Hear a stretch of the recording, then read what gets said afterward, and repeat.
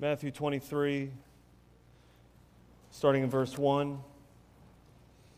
If you're new to the Bible, and if you have a Bible, you can find a table of contents in the very front of it. Find a page number for Matthew. Matthew chapter 23, we're going to read verses 1 through verse 12. Please follow along in your copy as I read from the English Standard Version. Jesus said to the crowds and to his disciples, "The scribes and the Pharisees sit on Moses' seat, so do and observe whatever they tell you, but not the works they do. For they preach, but do not practice. They tie up heavy burdens hard to bear and lay them on people's shoulders, but they themselves are not willing to move them with their finger. They do all their deeds to be seen by others, but they make their phylacteries broad and their fringes long, and they love the place of honor at feasts, the best seats in the synagogue, and greetings in the marketplaces, and being called rabbi by others. But you are not to be called rabbi, for you have one teacher, and you are all brothers. And call no man your father on earth, for you have one Father who is in heaven. Neither be called instructors, for you have one instructor, the Christ. The greatest among you shall be your servant. Whoever exalts himself will be humbled, and whoever humbles himself will be exalted." Let's pray and let's ask God to help us this morning as we dive into His Word.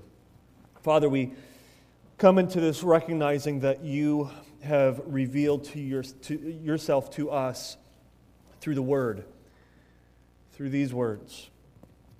And we believe that there is power when you speak. We ask, God, that there would be power in our midst today, that you would speak to us, convict us of our sin, point us to Jesus Christ. I pray that we will experience Christ this morning. It's in His name we pray. Amen. The great American novelist Nathaniel Hawthorne once said, "No man, for any considerable period, can wear one face to himself and another to the multitude without finally getting bewildered as to which may be the true self." Is the face that you are showing everyone the real you? I want to talk to you today on this topic, the face of the fraud.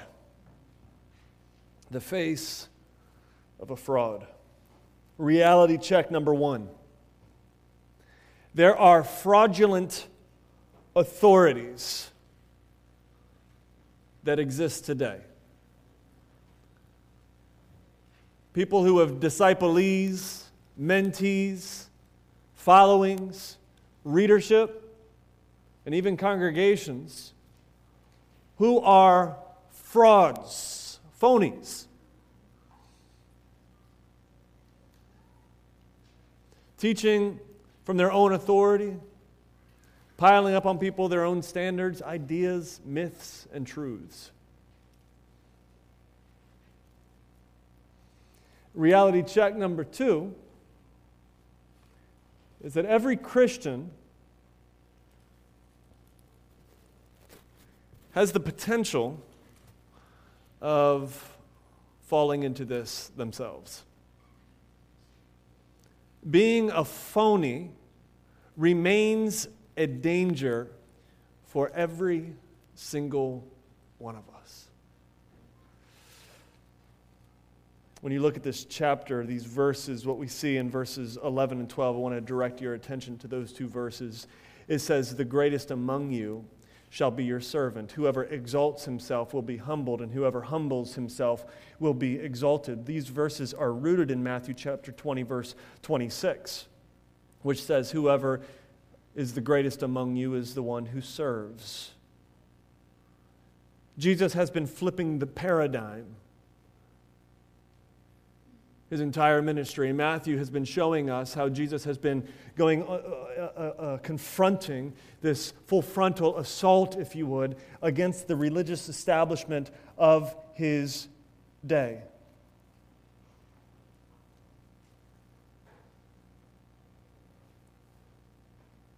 Jesus' followers are not to be about self-exaltation, but they are to be about an inward humility before God.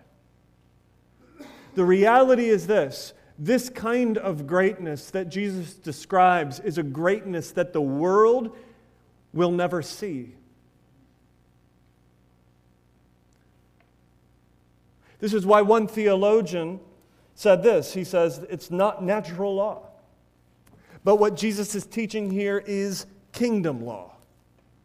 Let me explain it to you with these two questions. Number one, who is the greatest servant to have ever lived? Jesus. Thank you, Tony. Jesus is the greatest servant to have ever lived. Question number two, who is the most highly exalted person to have ever lived? Come on, help me out here. Jesus is. Listen, the one who is the greatest servant, there is no one who will serve in a greater capacity than Jesus. You will never serve the world, your family, your friends in a greater way than Jesus did. Jesus is the greatest servant to have ever lived. And the one who serves the greatest ends up being what? The most highly exalted. This is the teaching of Jesus. This is not natural law. This is kingdom law. And this is what we're seeing here. It's rooted in that kind of mentality that it's the greatest. Jesus Christ himself, the greatest servant, who is the most highly exalted. And that is the way that it is to be with all of us. So therefore then in Matthew chapter 16, Matthew starts showing us that the Pharisees are all about signs. They want to see signs, but they refuse to see the sign of Jesus Christ himself. In Matthew chapter 19 and 20, he gives us parables and talks about the Pharisees as self-righteous and shows of their peril. In chapter 21 and chapter 22, he compares the fakes versus the frauds. As chapter 22 goes on, he shows how the greatest religious minds of the day, the Pharisees and the Sadducees, sought to stump Jesus, and they couldn't stop him.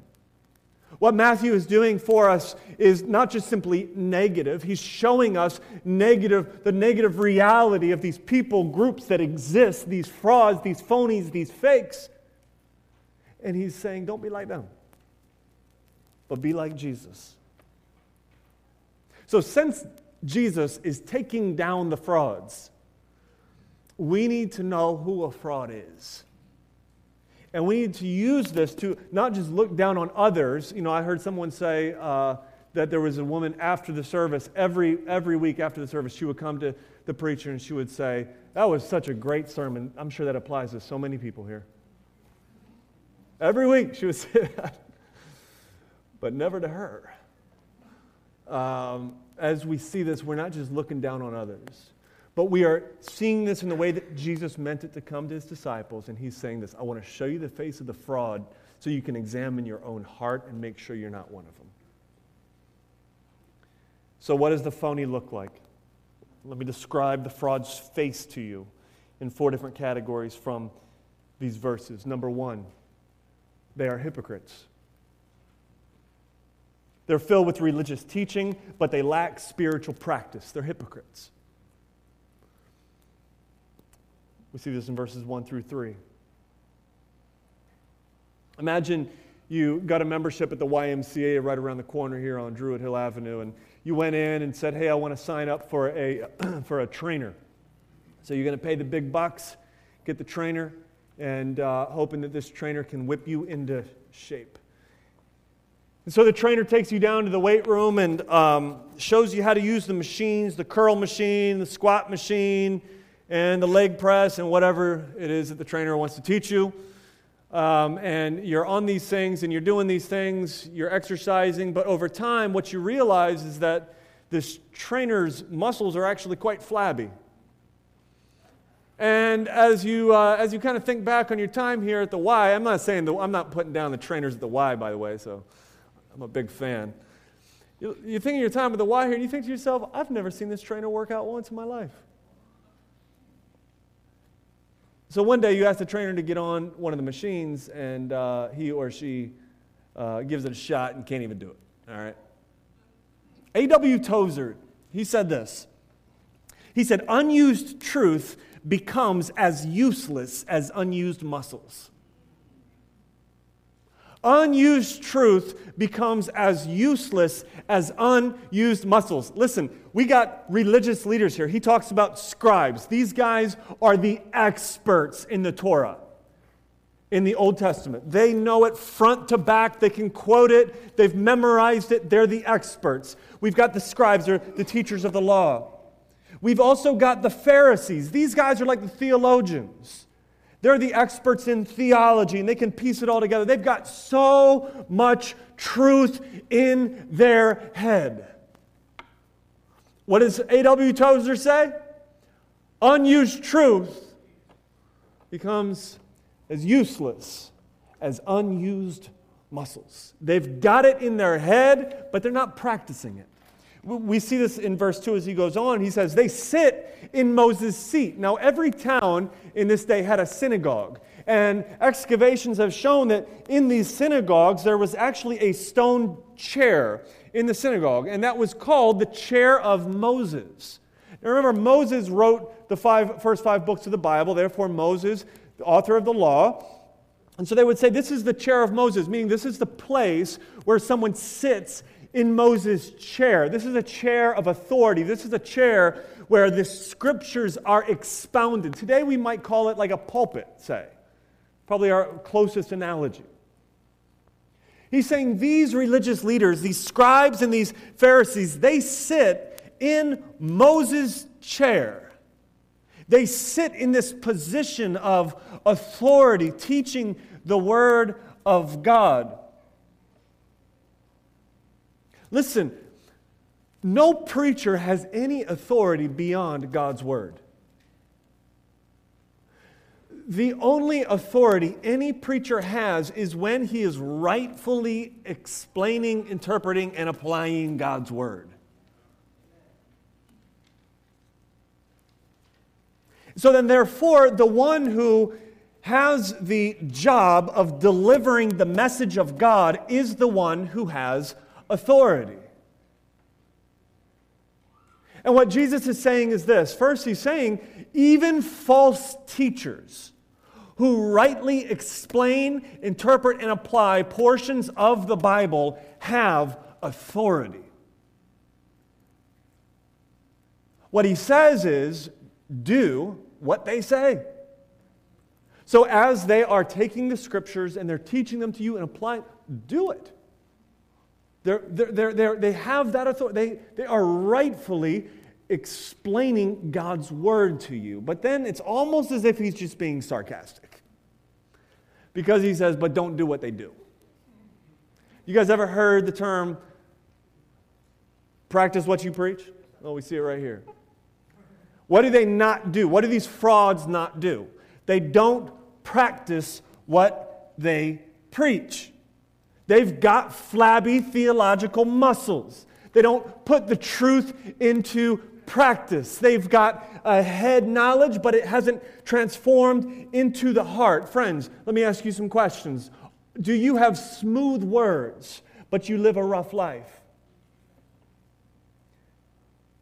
This would be the guy who loves to talk about Ephesians chapter 5, and then he goes home and he hits his wife.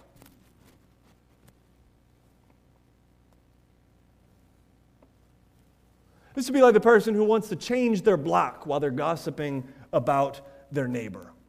This is the person who says, do all things for the glory of God, and they post about it and meme it on social media, yet they're lazy at their job. This is the person who loves to talk about how much they value church family, yet they never show up to church.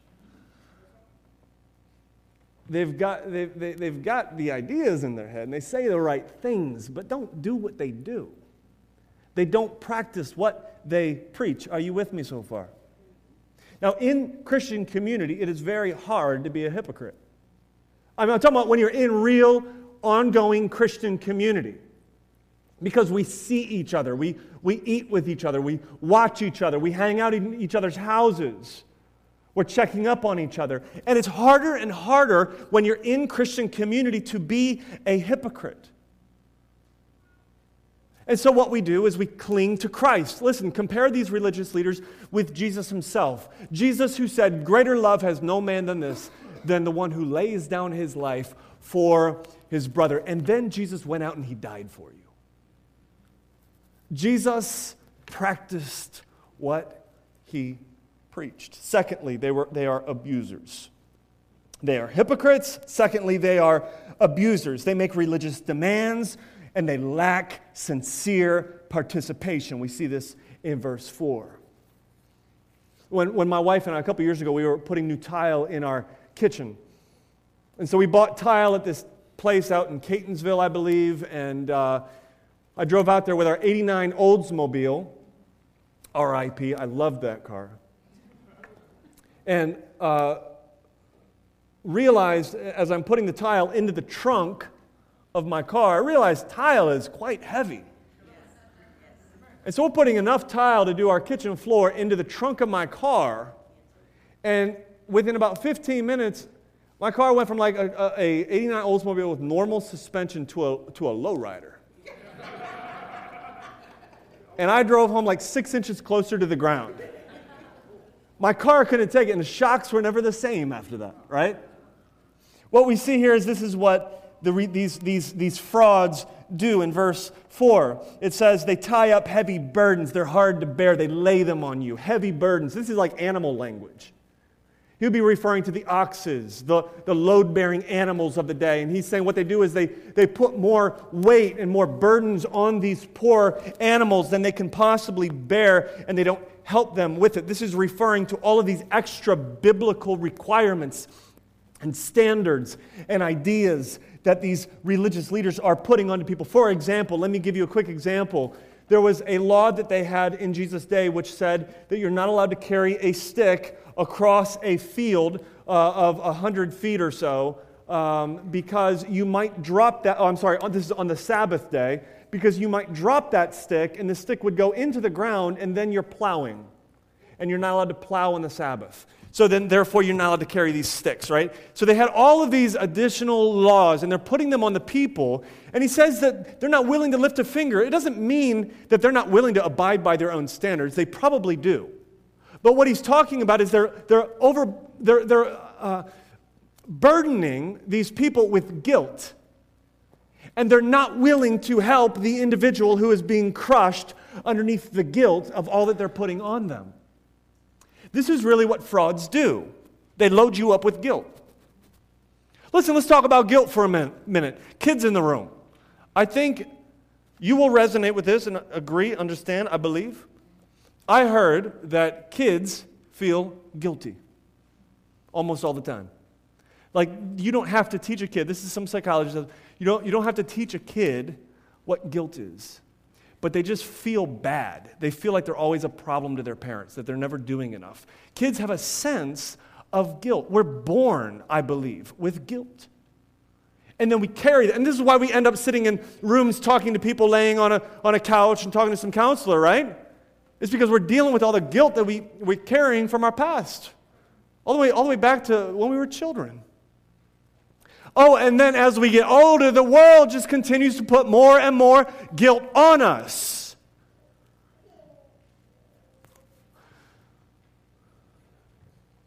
Do more, fill in the blank. Be more, fill in the blank. Commercials, advertisements, words we hear from those that give us an education. We can never do enough. There's always something else that we are lacking. And we are living, I believe, as creatures of guilt. And then what these frauds do is they only put more guilt on. Now, this can look 100 different ways. This could look like religious fundamentalism, where preachers are pounding the pulpit and they're saying, don't do this, don't, and all these extra biblical rules and requirements. Don't work in an establishment where people get drunk. Well, the Bible doesn't say that. Putting more guilt on us than God puts on us. This could look like cults. Or people that kind of want to be a cult. Like all the singles need to live together. All right? If you're going to be a single in this church, you've got to have a roommate. You've got to, like, the Bible doesn't say that. You guys tracking with me? Like just these man-made ideas that may have some wisdom to it, but the Bible doesn't give it. These are extra biblical ideas and rules.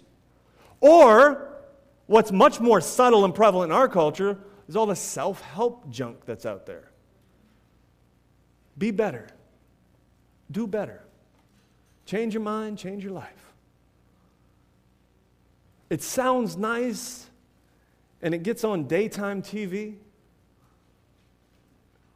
but it's just nothing but fraudulent authorities putting more guilt on us. Listen, being right is a burden that you cannot bear. It's too much. Changing yourself is a burden that you cannot bear.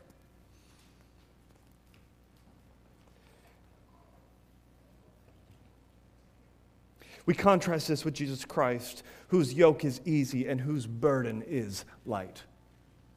Thirdly, they are imposters. So they're not only hypocrites and abusers, but they are imposters. They've got, listen, religious style, but they lack spiritual substance.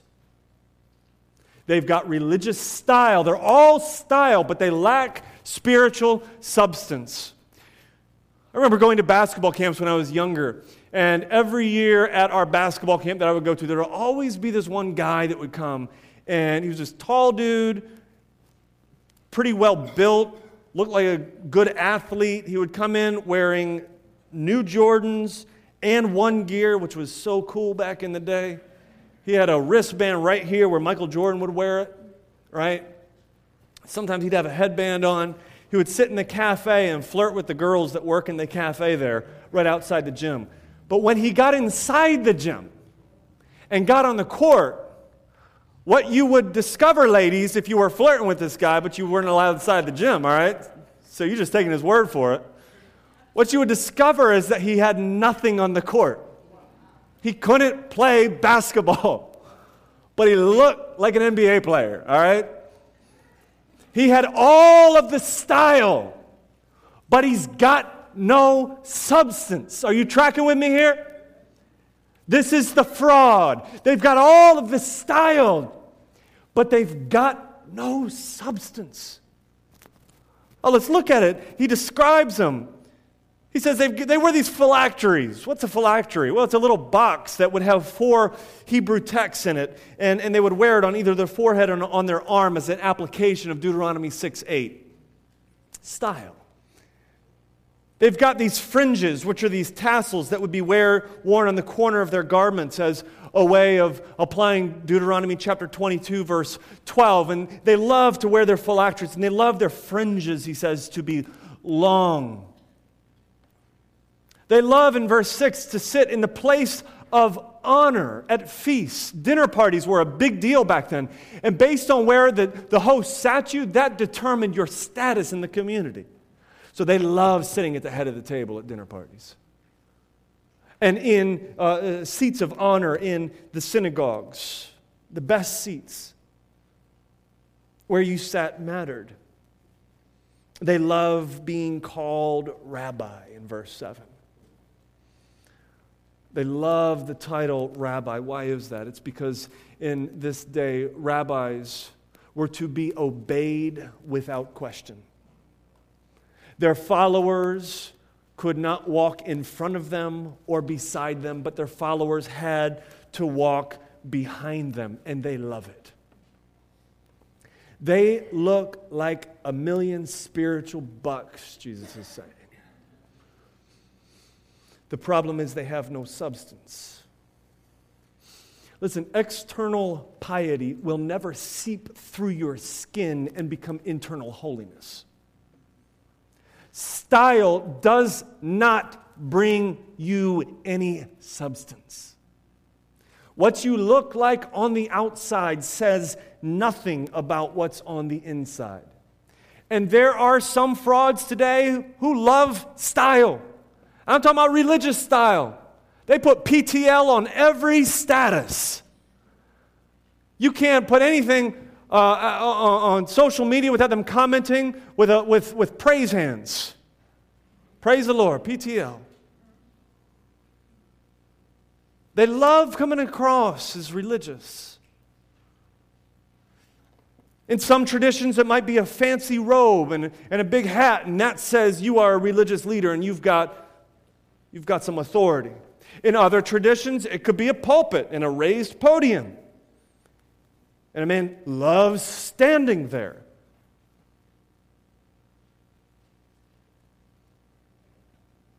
But it's all style and it's no substance.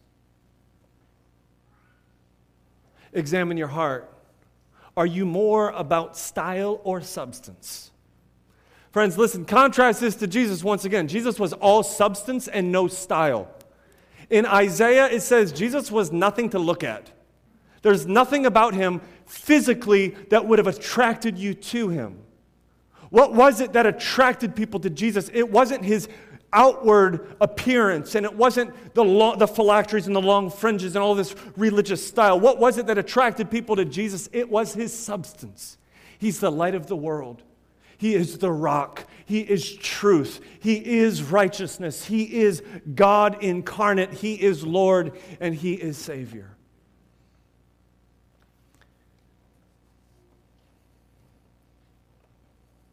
Lastly, quickly, they are also pretentious. All right, let me remind you, we got hypocrites, they're abusers, they're imposters, and they are pretentious. They love religious titles, but they despise true spiritual submission. Look at verse 8. He says, but you. So now he's actually turning his attention directly to his followers, and he's basically saying, don't be like these frauds. Don't be like these abusers, but you. This is the way you're going to be. You are not to be people who call each other rabbi. What does he mean by that? Well, he's saying this title of rabbi, which refers to this sort of braggadocious, superhuman approach that these religious leaders have, that is not to be known among you. But he says instead you're to treat each other like brothers. The way that you're to respond to each other is not through lifting yourself up against another, but it's through being brother and sister. Every spiritual leader today is a family member, brother, sister. He goes on and he says, don't call someone else father. What does he mean by that? Well, the old teachers of the law that were revered by these religious leaders were called fathers. They are the fathers of our faith. The problem was that these old teachers of the law misinterpreted the Old Testament. And this is where the Pharisees are getting their information from, and they're revering these men, calling them our fathers. And he's like, don't call them fathers. Don't call anybody fathers. You've got one fatherly authority, and that is the Father of Jesus Christ, God Himself. He is your authority. He goes on, don't call anybody instructors, or you're not to be called instructors. Verse 10, this is referring to that seat of authority and craving that attention that comes with sitting in that seat. Now just briefly, is Jesus saying you can't ever use these words? That you're not allowed to call your dad father or call your professor an instructor? No, of course not. In the same way that in chapter 5 he says, don't take oaths, doesn't mean that if you're sitting in court and they say, raise your right hand, you're not allowed to do that. What Jesus is getting at is all of what's associated in His day with these terms. And that is this kind of fraudulent, lifting myself up, self-exalting external piety that is embraced by these religious leaders. Family, do not confuse a show of godliness with genuine godliness. Let me repeat that again, just in case you're falling asleep, you're waking up right now. This is the point of the message, all right? Listen to me. Don't confuse genuine. See, I've already messed it up. Don't confuse an external show of godliness with genuine godliness.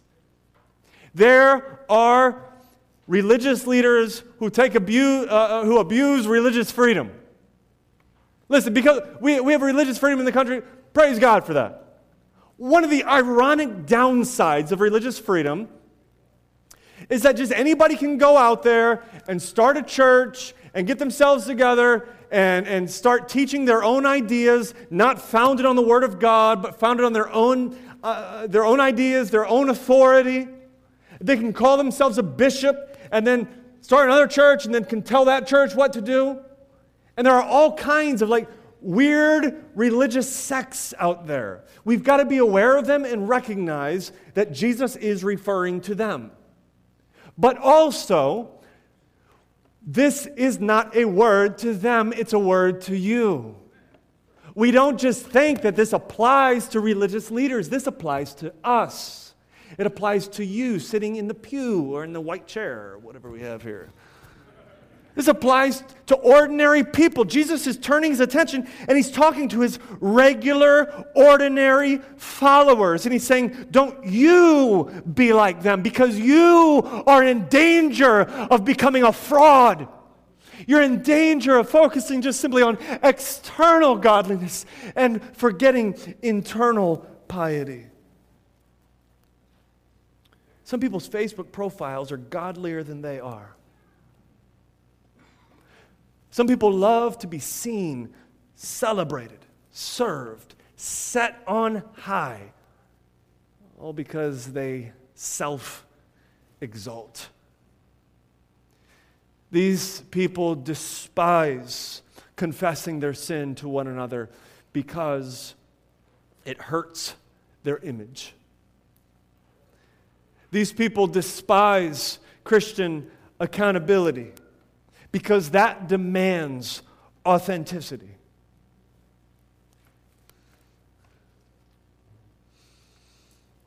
Listen, Jesus was the greatest to ever exist.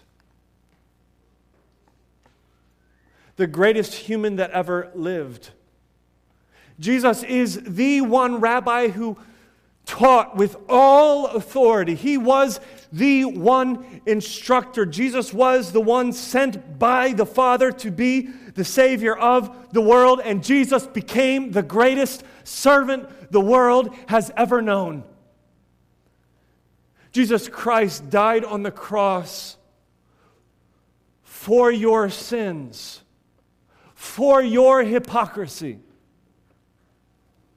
And as he died on the cross, the punishment of God for your hypocrisy was placed onto his own shoulders, and he took the full wrath of God for you, and it crushed him, and it buried him, and he was laid in a grave, completely humbled by death.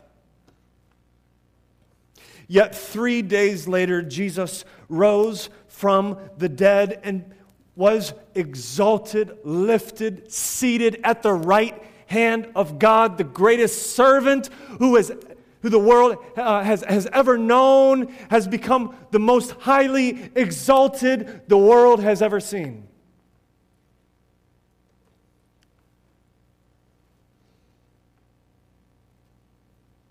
Christians trust in Jesus. Do you trust in Jesus? Has there ever been a time where you have trusted fully in the work of Christ, not on your own self-righteousness? Christians are not about the praise of the world, but they are about the commendation of God. Christians are not about external piety, but they are all about seeking internal beauty. Christians are not seeking their own self-righteousness, but they are seeking Christ's righteousness. Christians do not bow before their own image, but Christians bow before the image of God in Jesus Christ. Family, let me ask you this question. Are you an authentic follower of Jesus Christ?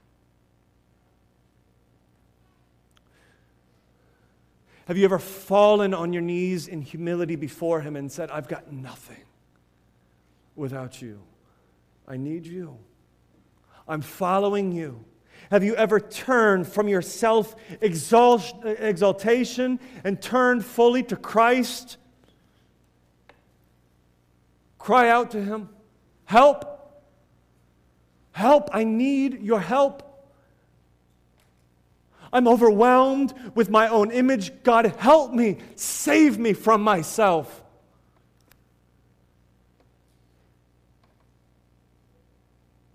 This command to have genuine faith, friends, is the most liberating command you'll ever hear. It's a command to have faith.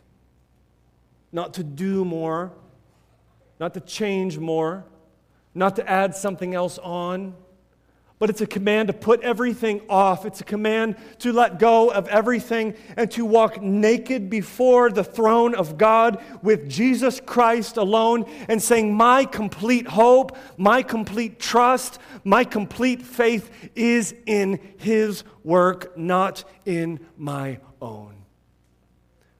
Jesus says, come all who are weary. Come all who are tired of the guilt that's been put onto them from childhood on through their adulthood. Do more, be more. Come all who are weary and heavy laden. Come all who are tired. Come all who are weary of trying to impress everybody. Come all who are weary of trying to impress the world. Come all who are weary of focusing on external things. Come all who are weary of seeking their own glory. Come all who are weary of exalting themselves. Come all who are weary, who are trying to be famous in this world. Come all who are weary of trying to just make a name for themselves. Come all who are weary. And then Jesus says, I, Christ, the servant, the highly exalted, He's going to do something for you. I will give you something. Come all who are tired of this, come to Him, and Christ will give you, finish it, rest. Come on, finish it. I will give you rest. I will give you rest. Rest. Rest. That's what the frauds don't have. They don't have any rest. No, rest in Christ. Rest in Him. And there you find authentic faith. Let's pray. Father, we thank You for this word. We thank You for Jesus Christ, the one who has greatly served us, the one who has been highly exalted. We ask, God, that we would come to Him this morning and that we would find His rest. I pray that this rat race of self-righteousness would be something that would be foreign to everybody sitting in this room, but that we would have a genuine relationship and walk with Jesus Christ. Let us be one of Your followers. It's in Jesus' name we pray. Amen.